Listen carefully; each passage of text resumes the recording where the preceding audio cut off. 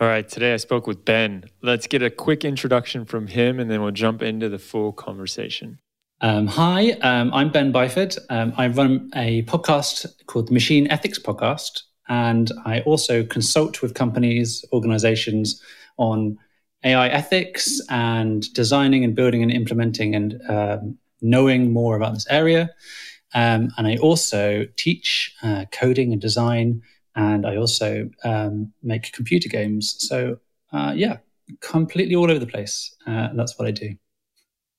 So before we get into it, I want to let you know what we are doing here at this series, Are You a Robot? In case this is your first time, we are trying to tackle some of the biggest and most complicated or oftentimes challenging questions that come up, and they are stemming from AI and related technologies. The way that we're doing that is we are gathering the best and brightest minds in the respective fields to come on and talk to me about how exactly they see the state of the world with respect to what they're working on and the greater AI ethics picture, AI governance. And we're not finishing the conversation here. I want to make that very clear that if you would like, we have a Slack channel where you can go and you can continue talking about any of the episodes that you see on here. There's some incredible conversations happening there.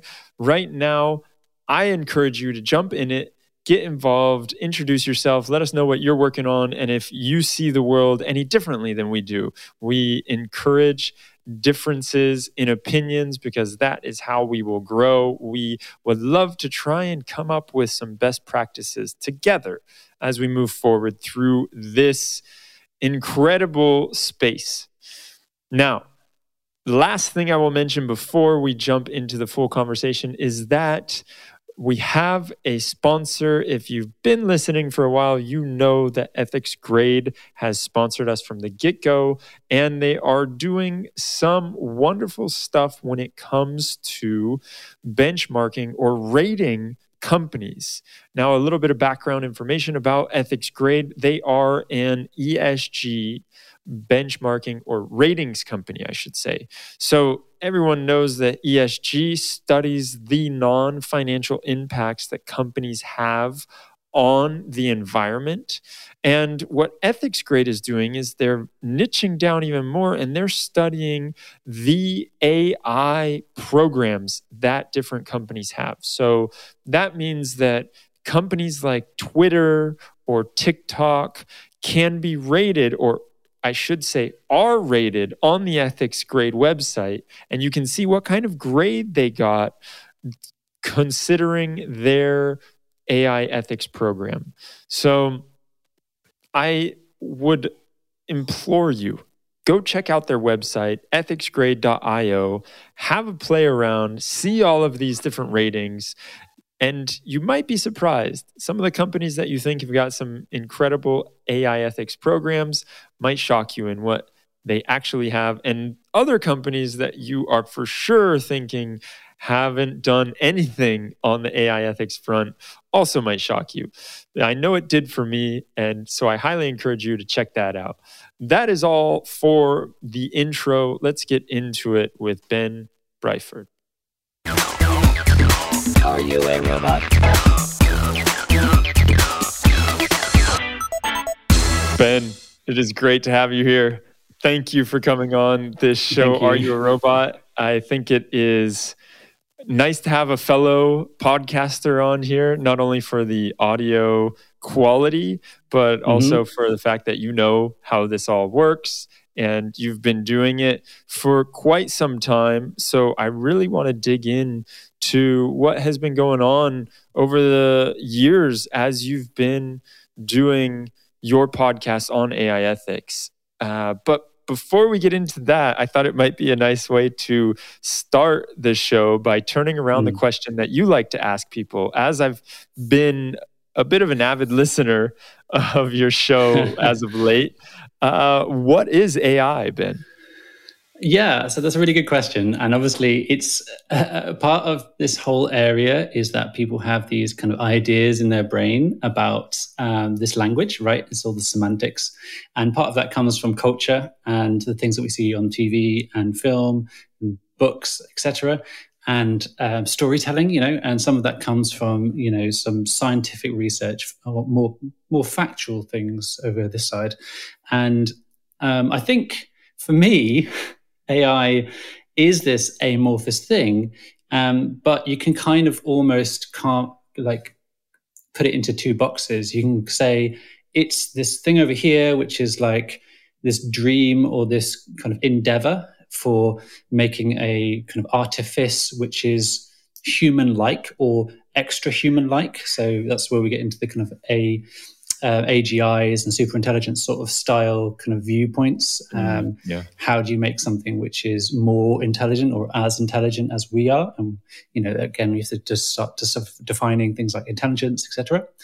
And then over here, you kind of have like what we have today, and is more kind of like what sometimes is called like fancy statistics, where you're like, as soon as something becomes understandable or dull, it ceases to become AI. And people often say that on the podcast, that it's often kind of like, AI is like all sorts of things until it's every day, and then it's not AI anymore, because we kind of use it and understand it a bit better. So I think it's both this kind of like technical thing that we're doing right now, and also this kind of endeavor at the same time. That's so nice to hear. And it is funny. I know that there's a lot of people that have misconceptions or expect a lot more from AI. Yeah. And it's nice to hear you say like, yeah, if we understand it, it's not exactly AI anymore. Along those lines, this was one that I was going to ask you later on, but I think I should probably ask it now that you said that. Where have you felt like AI had a lot of potential but has fallen flat? Like, where did you see something that was going to be used by AI or can still be used by AI, but so far there hasn't been anything to write home about? Yeah, that's something that I don't normally talk about or think about. So it's a good question, I guess, to force me to do so. The thing that I always say that AI is good at that humans are not very good at is an obvious thing, right? It's kind of like efficiency and speed. So you can give a system, millions of images, and they will look at it in a day and give you a reasonably intelligible answer. Whereas you do that with a human being, even distributed human beings, and that's going to take forever, right? That's just not going to be a very useful situation. So the flip of the coin of what it is good for is those sorts of tasks, right? So looking at, cancer images or images of spotting something in an image over and over and over again. And it's quite good at that. It's things that humans are just unable to do. Like we are physically not able to do these sorts of applications. For some reason, quadcopters came into my head. So as soon as, again, comes under something which probably was AI and isn't AI anymore. Can you remember when quadcopters came in and they were like, what is that? That's amazing. It's like hovering around, self-righting itself. Yeah, for those who don't know, can you explain what quadcopters are? So they're kind of like little helicopters, and the idea was that you'd have these self-righting helicopters, and they could be very, very small, and they could behave correctly in different environments. So if you pushed it or there was lots of air pressure, it would still, regain its kind of like level, which means it could be used in all sorts of different environments. And when these things started self-piloting themselves as well as self-writing themselves, the applications were becoming apparent, right? And this is, 10 years ago. This is not actually that much time ago. And the maths, the algorithms putting together to do the self-writing bit and actually make them fly and coordinate the different, physical fans, right? The physical propellers and stuff. was a thing that had to be made. And Yeah. I don't think that's AI anymore, in that way. But essentially, it is taking this input and it's self-correcting, and it's doing a lot of that kind of normalization stuff, fancy statistics stuff inside. Probably going off on a tangent a little bit. I love it. That's what this is all about, man. Just go off on as many tangents and as far into left field as you want. Exactly. So I think that's one of those applications where from that point, I could imagine lots of different things acquiring this sudden release of applicable step forward, right? We've suddenly had we've had helicopters and there's a siren. We've had like a lot of these things for a long time. And then suddenly there's this big step, which was these kind of autonomous, self-writing, navigable things, which was just a combination of different things coming together to make this quadcopter. And you could see that just kind of being applied to different areas. So how can we then do, self-driving cars is a bit like that, but hasn't come into fruition like in the short amount of time people thought it would. But what other things can we just apply this sort of technology to? These algorithms, a lot of statistics, a lot of crunching of data really, really quickly. And I feel like we haven't had that. I think, I guess, is what you were alluding to, is I think we could probably still do a lot of that with infrastructure, and maybe it's less obvious to see, the fruits of those sorts of applications. But things where there's just a lot of data happening all the time, and there's probably easy wins and coming together of different technologies, those are the places which you kind of want to see real activity and real kind of steps forward. I don't think we've seen as much, or maybe not so obviously, as we have with, self-driving cars, quadcopters. Trying to think of some other examples. I mean, Segway again. that's sort of the similar era, Yeah. Well, and it's not quite as sexy. Yeah. If you look at it, it's like saying self-driving cars is always going to get the headline attention, as opposed to like the other applications that the quadcopter could be used for. But yeah, I like that answer. So let's talk about your podcast. And you've been doing it for a while now. It's 4 years or over 4 years, maybe. Since 2016, so early 2016. So almost, 5 years now. 5 years, yeah. And what I like about that is the world was a completely different place in 2016, especially with respect to AI and the uses, the companies that had adopted AI, like even the idea of ethics around AI. Can you talk to me about some of the changes that you've seen as you've gone through these 5 years? Yeah, well, I'm glad you point that out, because, standing in hindsight now, it seems like it's everywhere. And it might be just my bubbles, my kind of Twitter sphere and things, everyone's talking about it. And back in 2015, when I was starting to talk like in public about this sort of topic and really having no idea what I was talking about, right? Just having an inkling that I was excited about this area. I wanted to talk about it. And in talking about it, it almost kind of meant that I could have those conversations, and that was sort of the driving force behind doing those talks, and then subsequently thinking maybe I should invite people on to do a podcast and we can talk about it in like more length and then share it, and hopefully that would be useful to someone. And it was really like that because there wasn't obviously a outlet. And in fact, one of the people, this is a bit shaming, but one of the people who you've had on your podcast, which I've also had on my podcast, very early on in the episode, so you could find out who it is if you went and checked. But they said to me, maybe you should change the name of the podcast because, the machine thing I can kind of understand, but ethics, isn't that going to be too limiting and too specific, right? Mm-hmm. And a year after that, they came to me, and we were at a conference in London, a CogX conference, I think. And they were like, okay, well, I was wrong. Ethics is actually big. There's mileage in this, and from then it's only got bigger. Like it's got ridiculous now. Back then, actually, it wasn't super clear that it was, I think that was a year after, so 2017, maybe. And there was a lot to do with kind of the construction of AI. Like, who are the people making AI, and the getting more diversity in that process. There's a lot on diversity. There's a lot on, or that I could see anyway, being talked about. And there was a bit about bias. And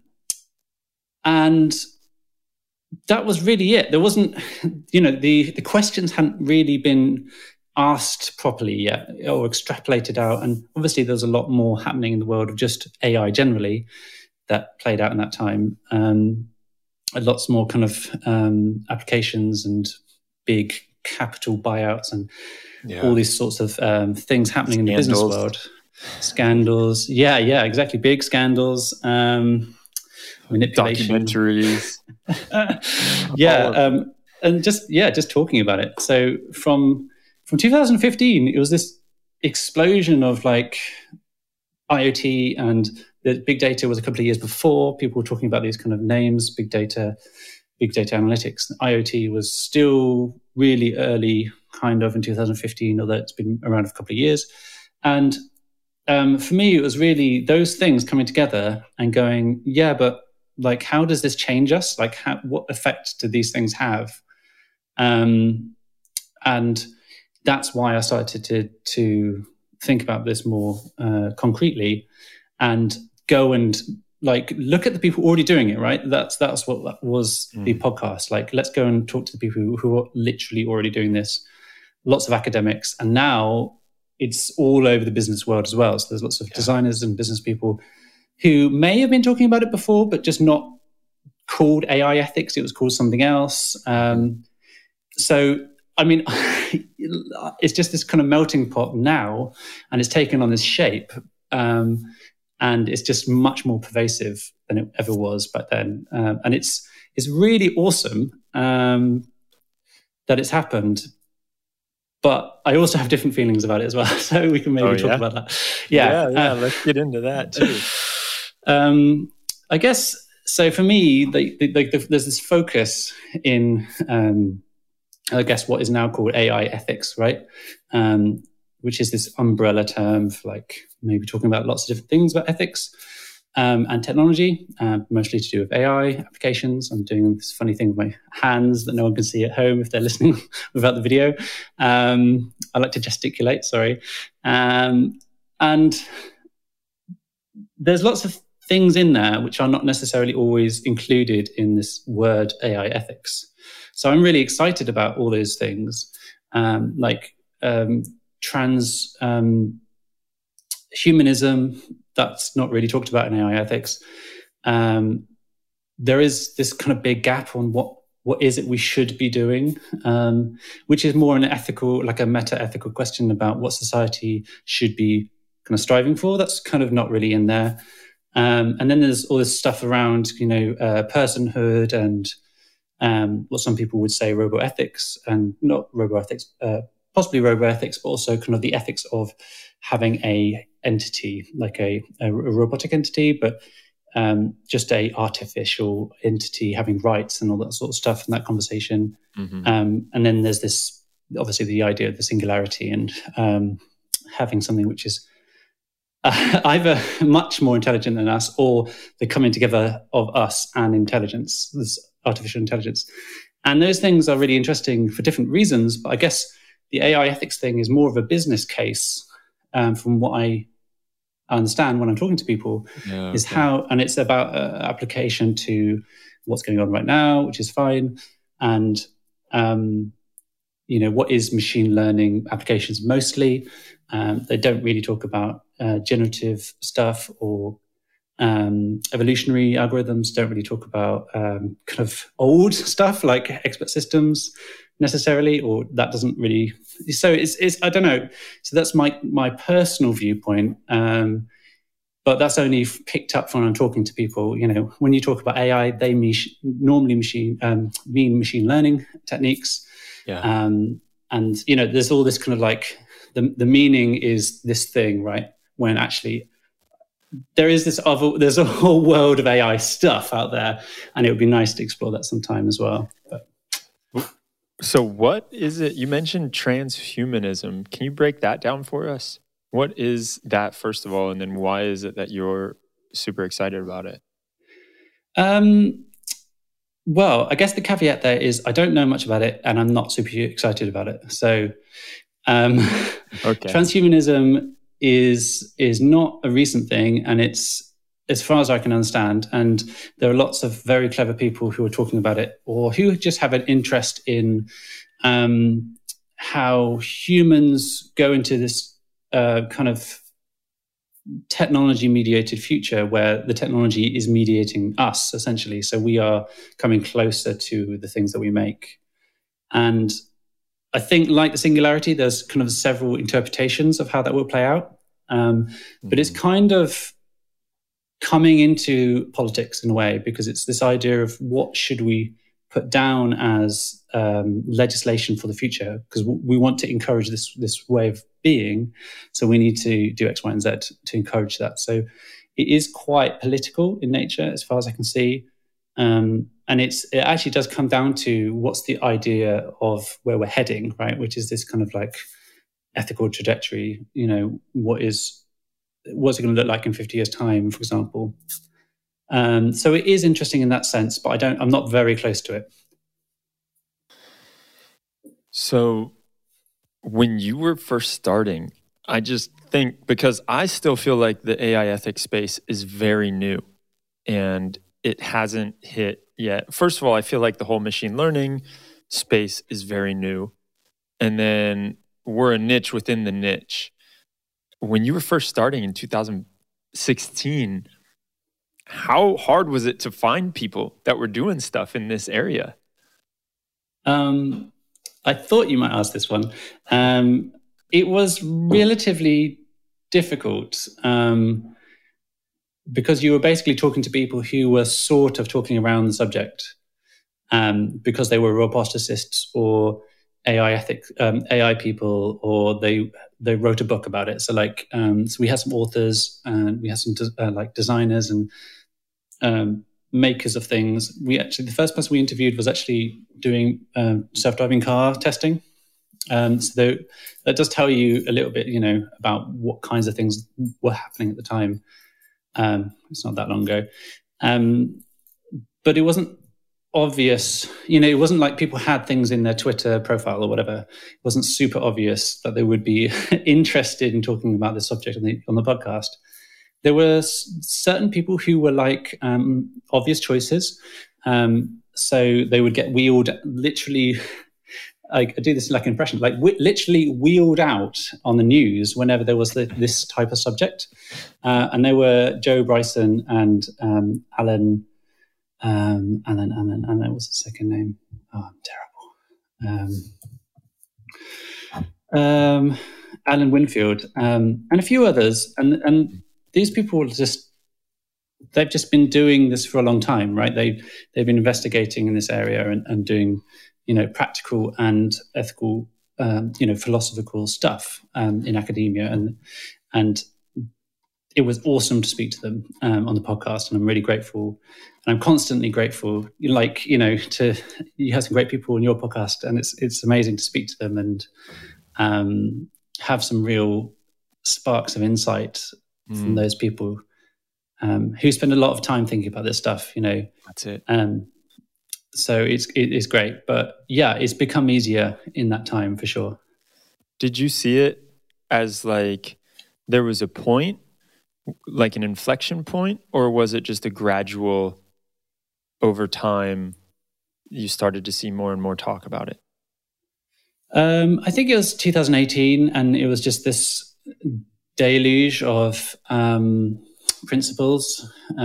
So every company under the sun or organization, governments, they started creating kind of principles for AI, or their AI principles, or their aligned AI, these documents which basically outline something that they wanted to publicly say that they either cared about, or some processes they had for their production of AI.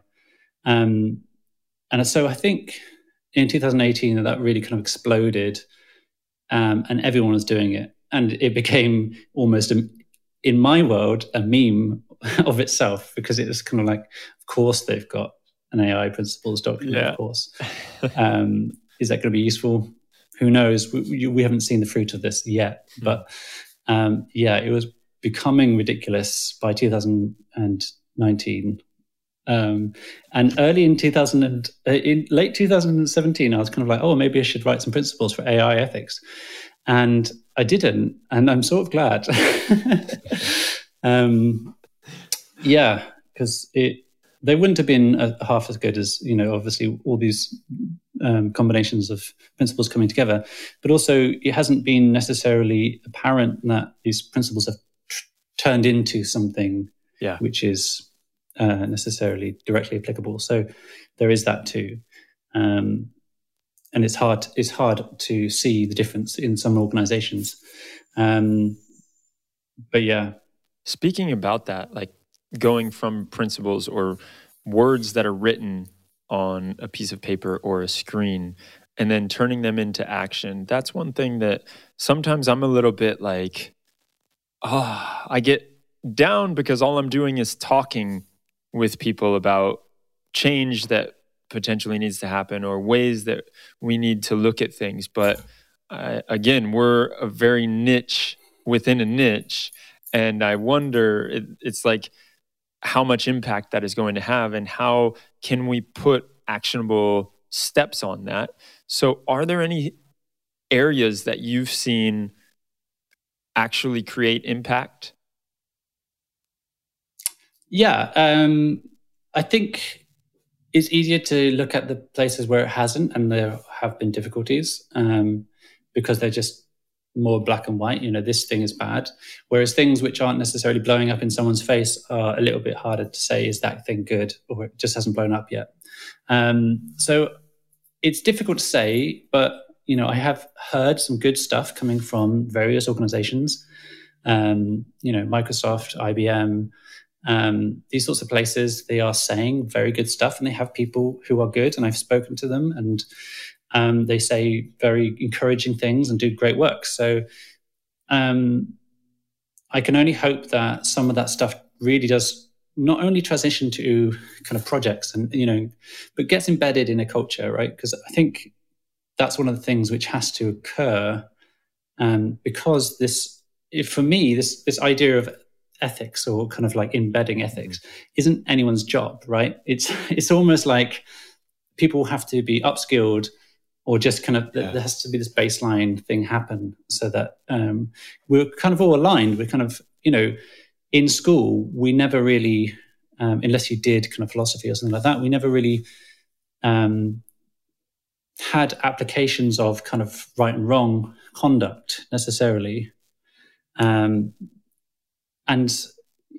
this kind of, I don't know, it's, if you did debating and maybe religious studies, a little bit in philosophy, maybe that's a through line, but you can just avoid those things completely. So I think there should be, like doing your taxes, like certain things that should be included in education, so that when we get to this adulthood stage and we are building stuff which literally affects everyone's lives, because they have this stupid thing called a phone in their pocket that mediates their existence, that they understand, that they are affecting people in a very direct way. And if they're not, probably in an indirect way.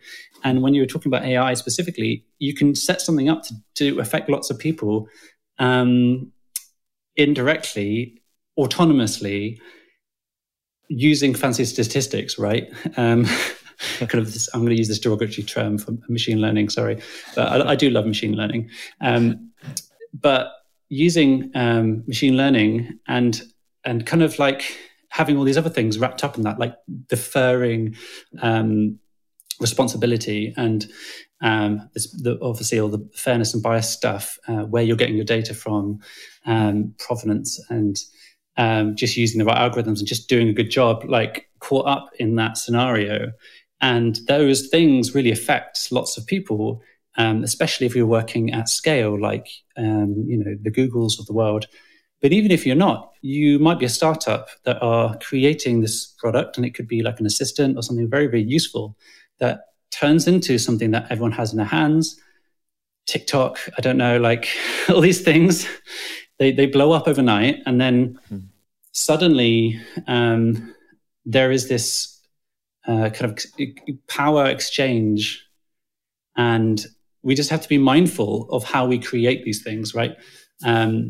And I don't think it's all on us. I think the systems are actually stacked up against us, but we could do a better job there. And I think part of what this community is advocating is education, and that is designers and business people and developers and all sorts of different people, and then they can work together and they can make really great products for society instead of for capital or whatever else it is. So again, that's a bit of a rant, but like it's you can tell I'm getting fired up here, but there's a lot in there, but it's just really important that we kind of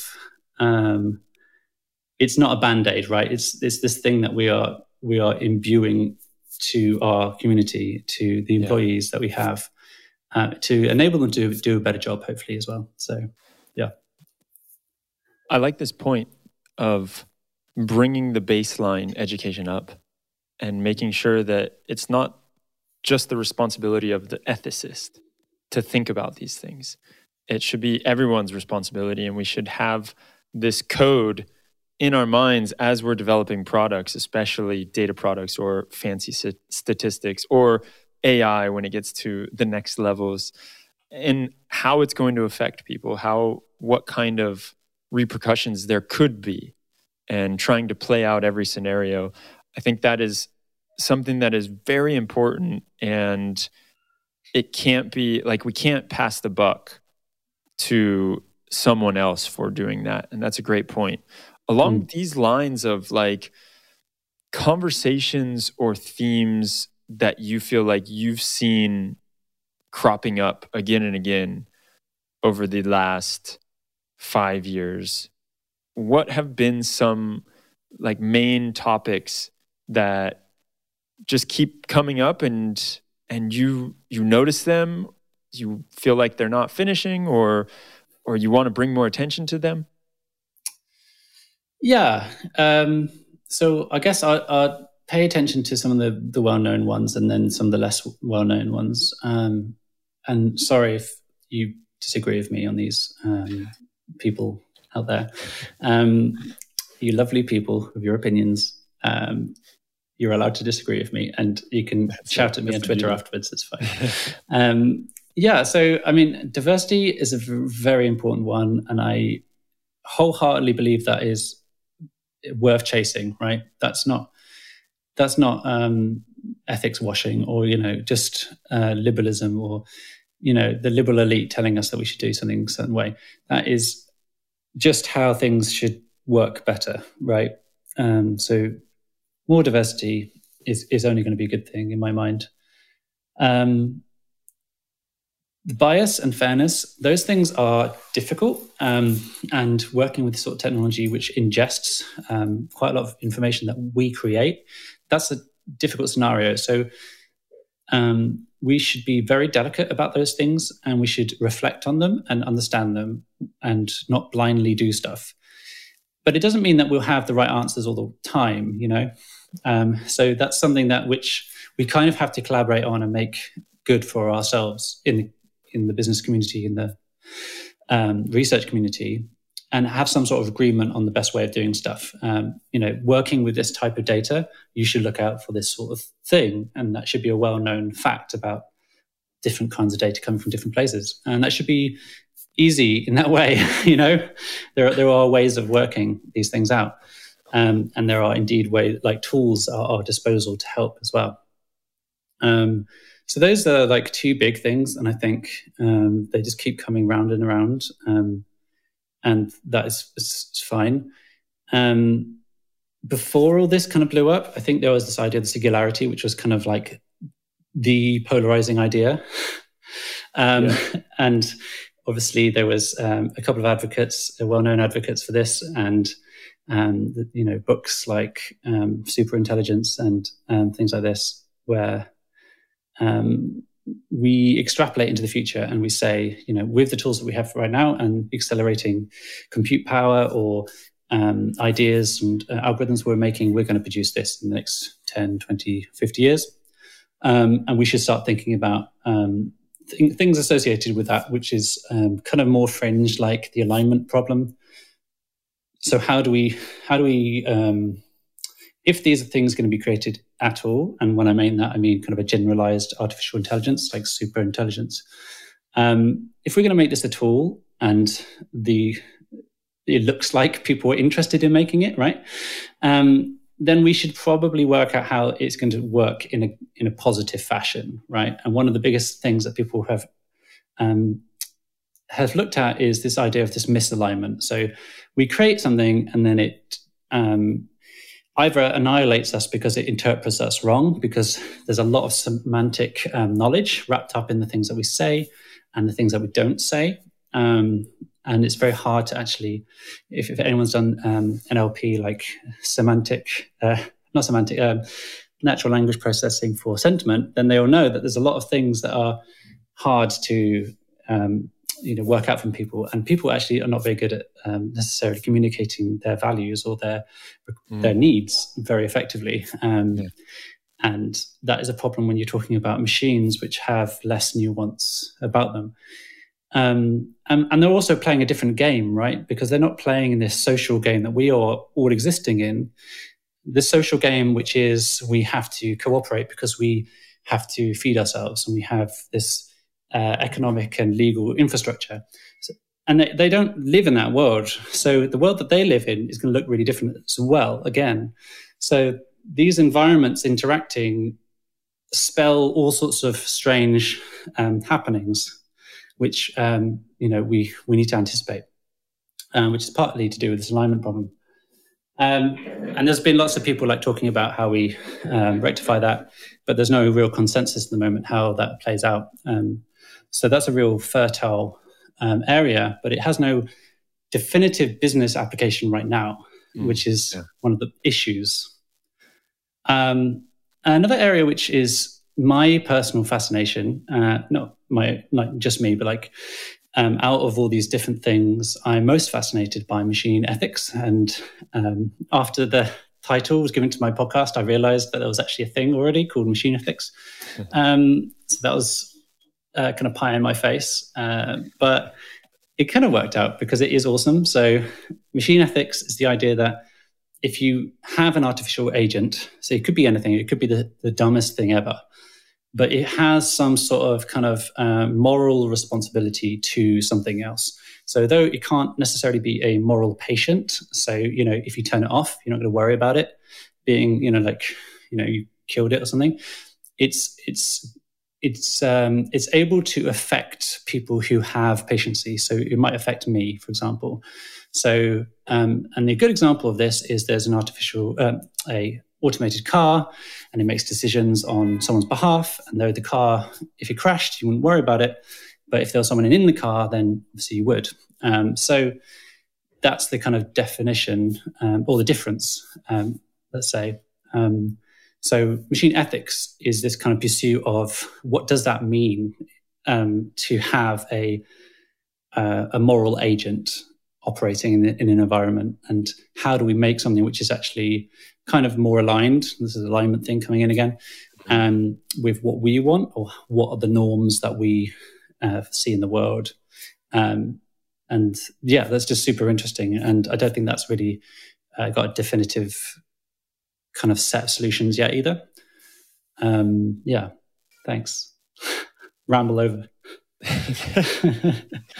Well, going back to the diversity and bias, piece, I think that part is so important, as you mentioned.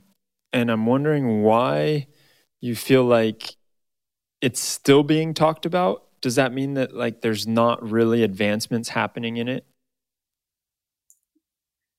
Yeah, I think the diversity thing is it's a problem, right? It's constantly a problem, and it's not just technology, but it's been traditionally a problem in tech companies, and it needs to get better.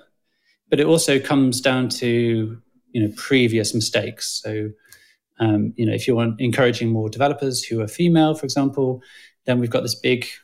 There might be a big gap when there weren't so many people in education, encouraging girls to do computing, whatever. If they were like looking like they're interested, or just that wasn't the culture they were brought up in, for various reasons, right? And we need to do better at kind of encouraging people generally to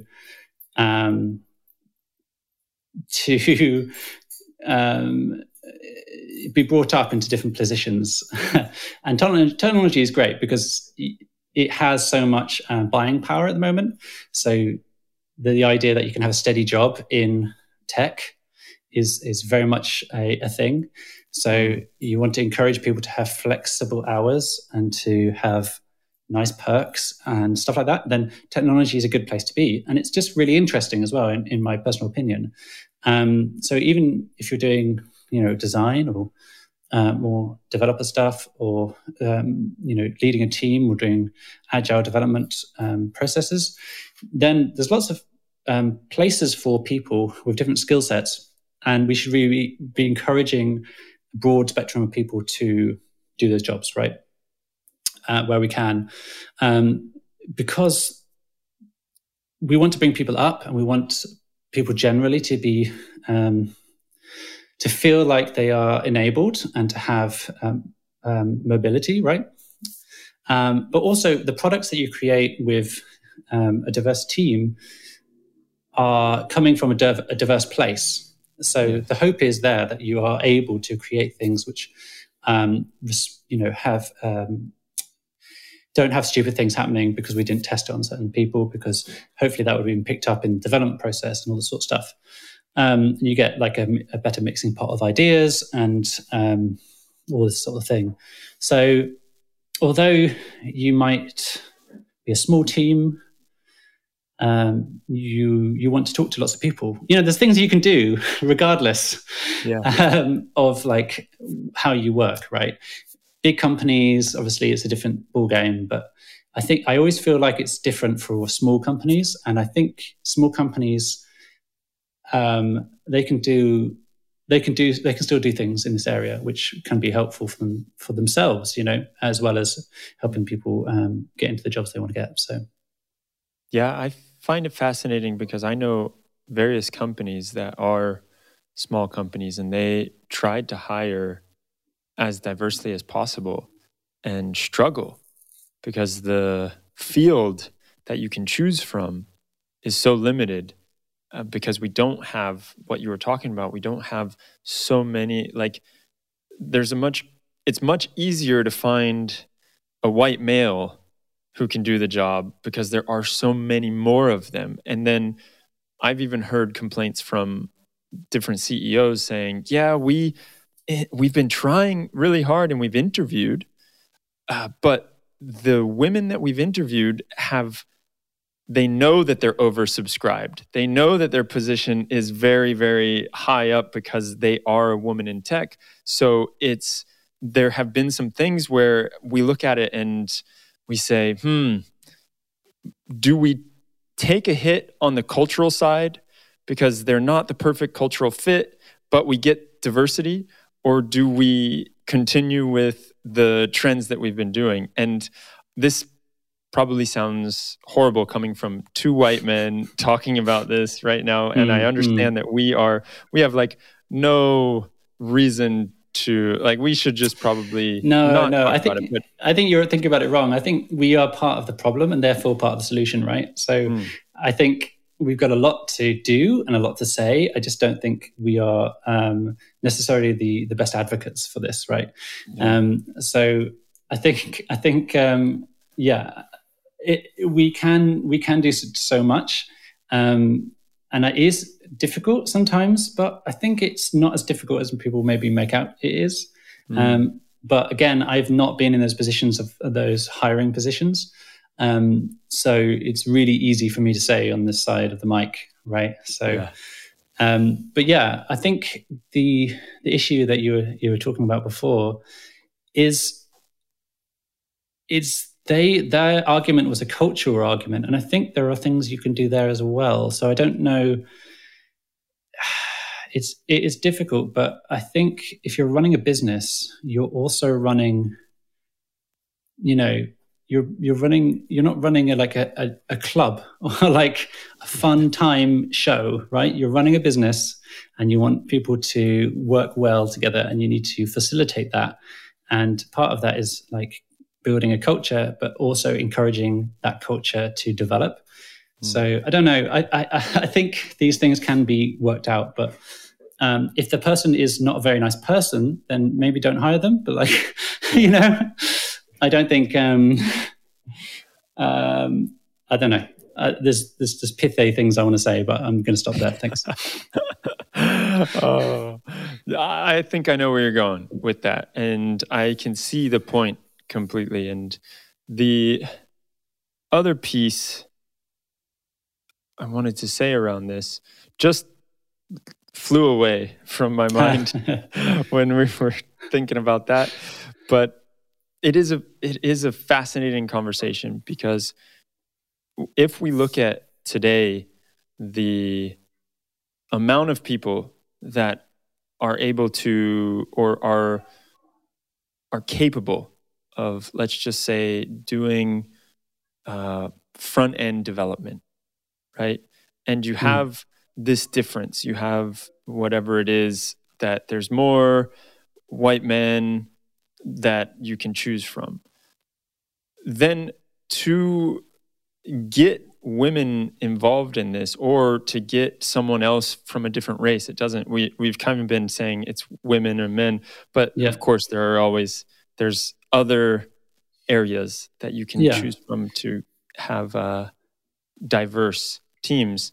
I guess the question that I have is, how can we get people involved that aren't necessarily coders or designers? Do you feel like there's a potential to bring people in that don't have these specialties in coding, but could still have specialties in just, it's like, I think of it like they have the background, they have the culture specialties, they have the insights, and maybe it's not that you hire them as a full-time employee, but like you were saying, you need to go out there and you need to talk with these people before you put any product into the market, especially if it is a data product that is using data from many different sources. Yeah. So this is a general practice, right? So this is already happening. And if it's not happening, then you're doing something wrong. If you're making something for people, then the accepted idea behind this when you're designing is you go talk to those people.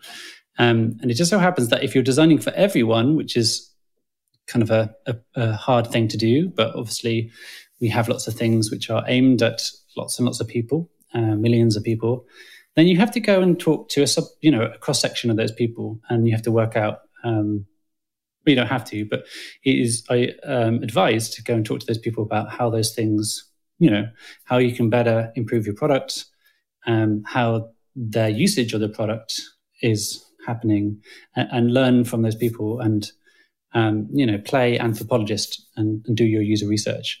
So I don't think this is something new or obscure for teams already doing this work. But I guess it's like working out what is the ethical saliency in some of that work, and pulling that out is some of the work that I'm doing at the moment. So, what advice would you give to user researchers and designers when they are thinking about their specific users, and they will have specific users? Is it that they are actually incorporating thinking around the users and their, direct network, for example, and the kind of people that might be influenced by their usage of whatever the system that you're using is, kind of those indirect, unintended consequences of the system itself? And are you being, is it appropriate, the things you're doing for those users? And indeed, on a higher level, is it appropriate, at all to do it? What's the kind of environment that this product is going to create in the future?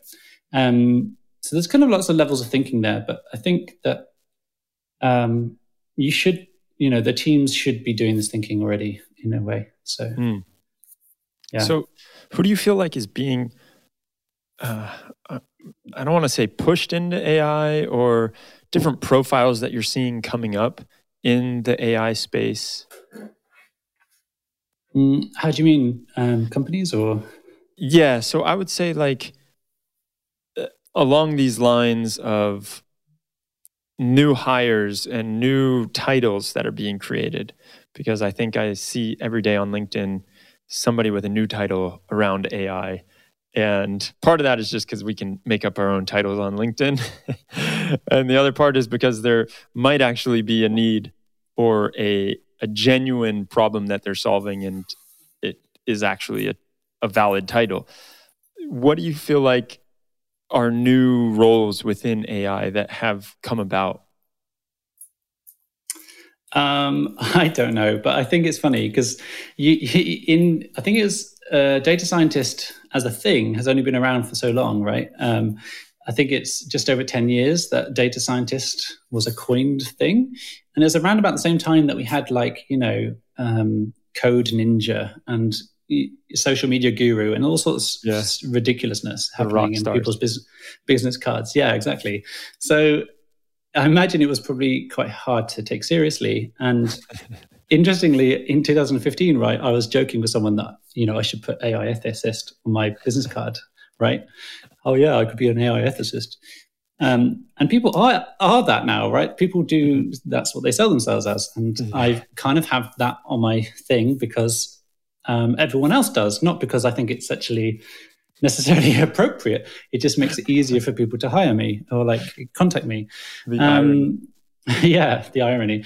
So these things change over time, and there's lots of different kind of jobs, like a data engineer and data scientist, and even strange things like digital anthropologists are coming into the business world now. And I think the underrated people in this way are sociologists, like people who really understand people's data are gold dust. I really don't find enough of those people, because you have all this data coming in, and if it's not like geological data, right? If you're talking about satellite data, geological data, weather data, something like that, you're talking about kind of something which is in line with someone who knows about those sorts of things.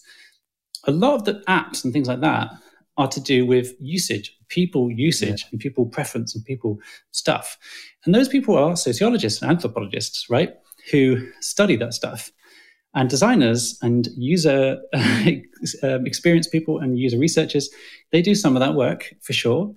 But they don't necessarily understand data. And sociologists, in my mind, are the perfect in-between, where they understand some of the kind of the aspects of collecting and asking questions of people and translating that into something useful over here. And then you can work with those people to then build that up into systems and work out how you can exploit those into strange algorithmic decision-making circumstances. But yeah, I haven't met enough people who say they are a sociologist. Wow. And you just think about the amount of forms that you fill in on a daily basis, the things that you click on, and the meanings of those interactions get incorporated into these designs from designers and developers, not from anyone else necessarily who actually knows about how people interact. So I find like this, it's baffling to me sometimes. And again, I do think designers are doing a lot of this work at the moment, but I think there could be a bigger place for people who have a closer affinity to people interacting with data, who are, in my mind, are those sociologists. But I could be jumping up the wrong tree, but I think there's a gap there. Yeah, where did all the sociologists go? That is an interesting one. Or maybe it's just that they don't know there is a market here, or that their skills can be used for what is happening in this sector. Yeah. I like that. I hadn't thought about that, but it makes complete sense. I'll buy into your theory. I definitely can see it. Yes. You could call it something else. You could call it like data psychologist or something. You could give it a new title. It doesn't matter. But it's that person whose, I guess, its job is to take incoming data and maybe tweak it. Tell the designer, actually, if you say this instead of this, you might get a different response. And that response is actually going to be more applicable to what we're trying to infer from them. And these sorts of micro interactions are where we often trip up in this process. Yeah, that's huge, right? And it's on so many levels, like the copy, how this looks, where do you put the buttons, and all of the little nuances that you're speaking of, this micro pieces that play a part in the macro.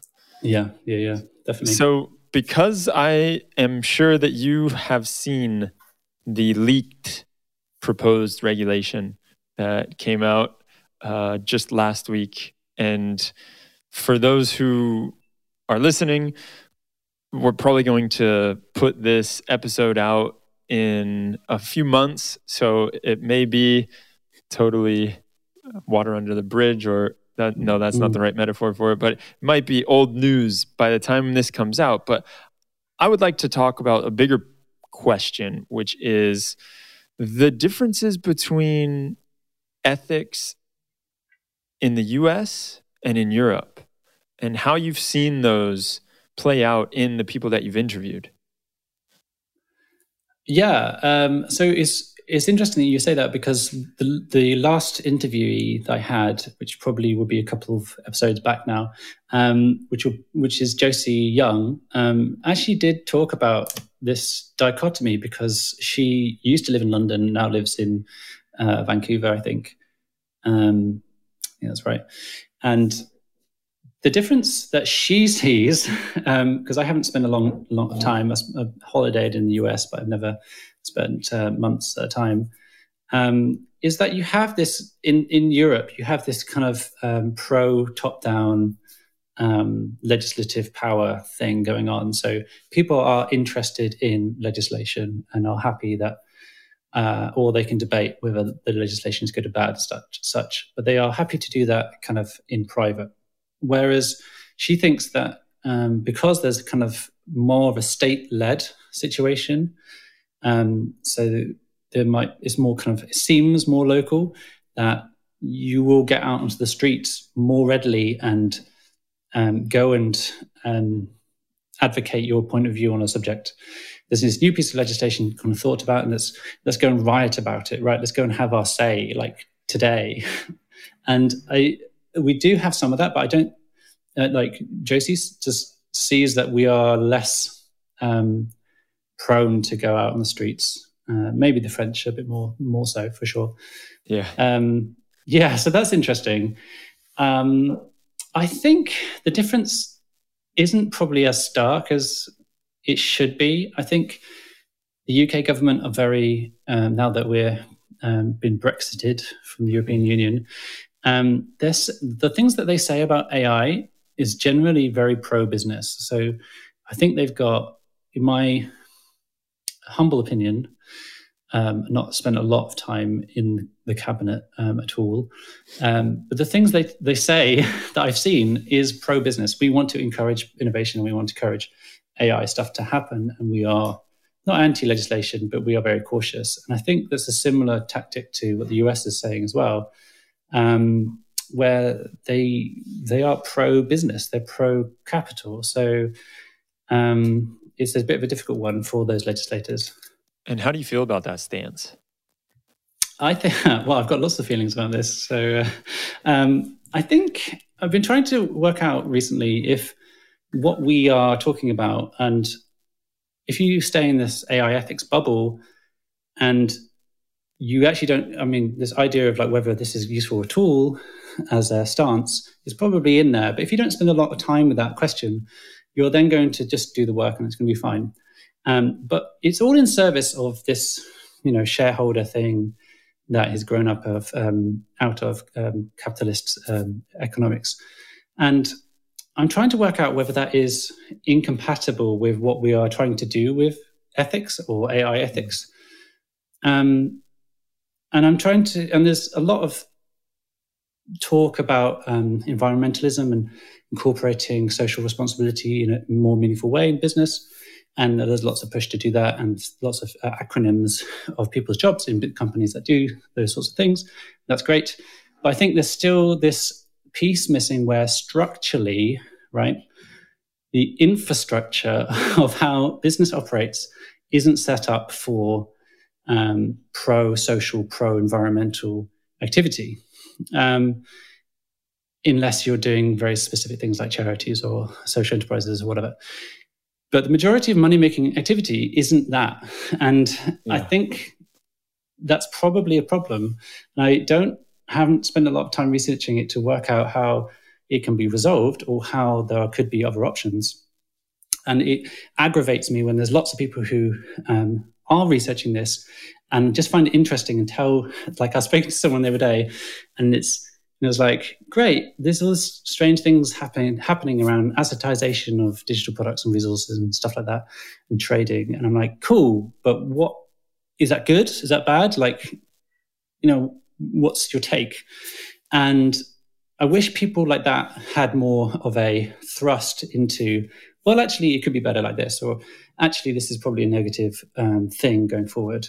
And it's hard to say, probably, but I think you have to use your imagination sometimes and work out and be brave, right? And have a stance on things.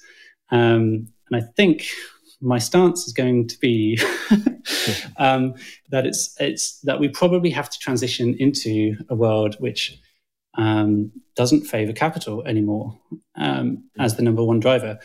And that is an economic system which is going to have to wholesale change. And I don't know necessarily how that change will occur. But if it doesn't happen, I'm not sure I can do my job very well, right? And it's been really interesting working with public organizations recently, because that is less of a problem. So I'm actually having to think in a whole different way, because I haven't got this capital thing weighing me down constantly, like shareholders and business strategy and executives and stuff like this. And I haven't realized how much of a weight off my shoulders it has been not to have to deal with that in that direct way anyway. So, yeah. Yeah, it's like these two counter-opposing forces. Yeah.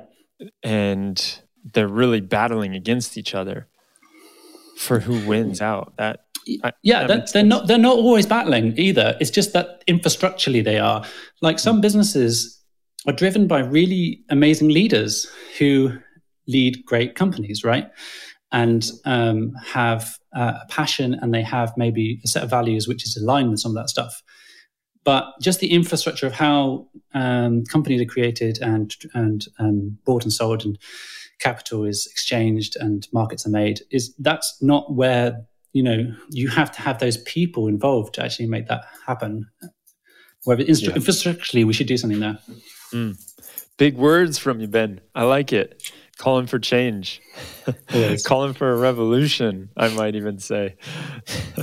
So I've got one last question for you before we go. And cool. I really want to thank you for coming on here and talking to me about all this good stuff and sharing this evolution that you've seen. It's really fascinating for me, who I'm a bit newer in the field, and I get to talk to you, an old hat, we could say, in the field, and you chased after it just because you were interested in it. And I love hearing that. You wanted to have conversations. There was something that you said at the beginning, is that if I started a podcast, I could have conversations with these people. And it's exactly that. Like, I can relate with that so much because I wanted to have these conversations. And I felt like these conversations needed to be had also. And so, yeah, what can we do? Well, we're all locked at home, or at least we were. Now, some people aren't as locked at home as I am in Germany. I'm still stuck at home. So I'm in the office, but there's no one here. So yeah. So the last question that I have for you, Ben, is: are you a robot? Yes. There's no good answer there. Yeah, it's really hard to explain why you're not. Yeah, that's true. I mean, you could. I mean, I guess it depends on your definition of robot, right? But I'm going to go with yes, I'm a robot. Final answer. All right, I like it, and I appreciate you being on here again. This has been awesome. Great chatting. It's been a pleasure. Thanks very much for your time.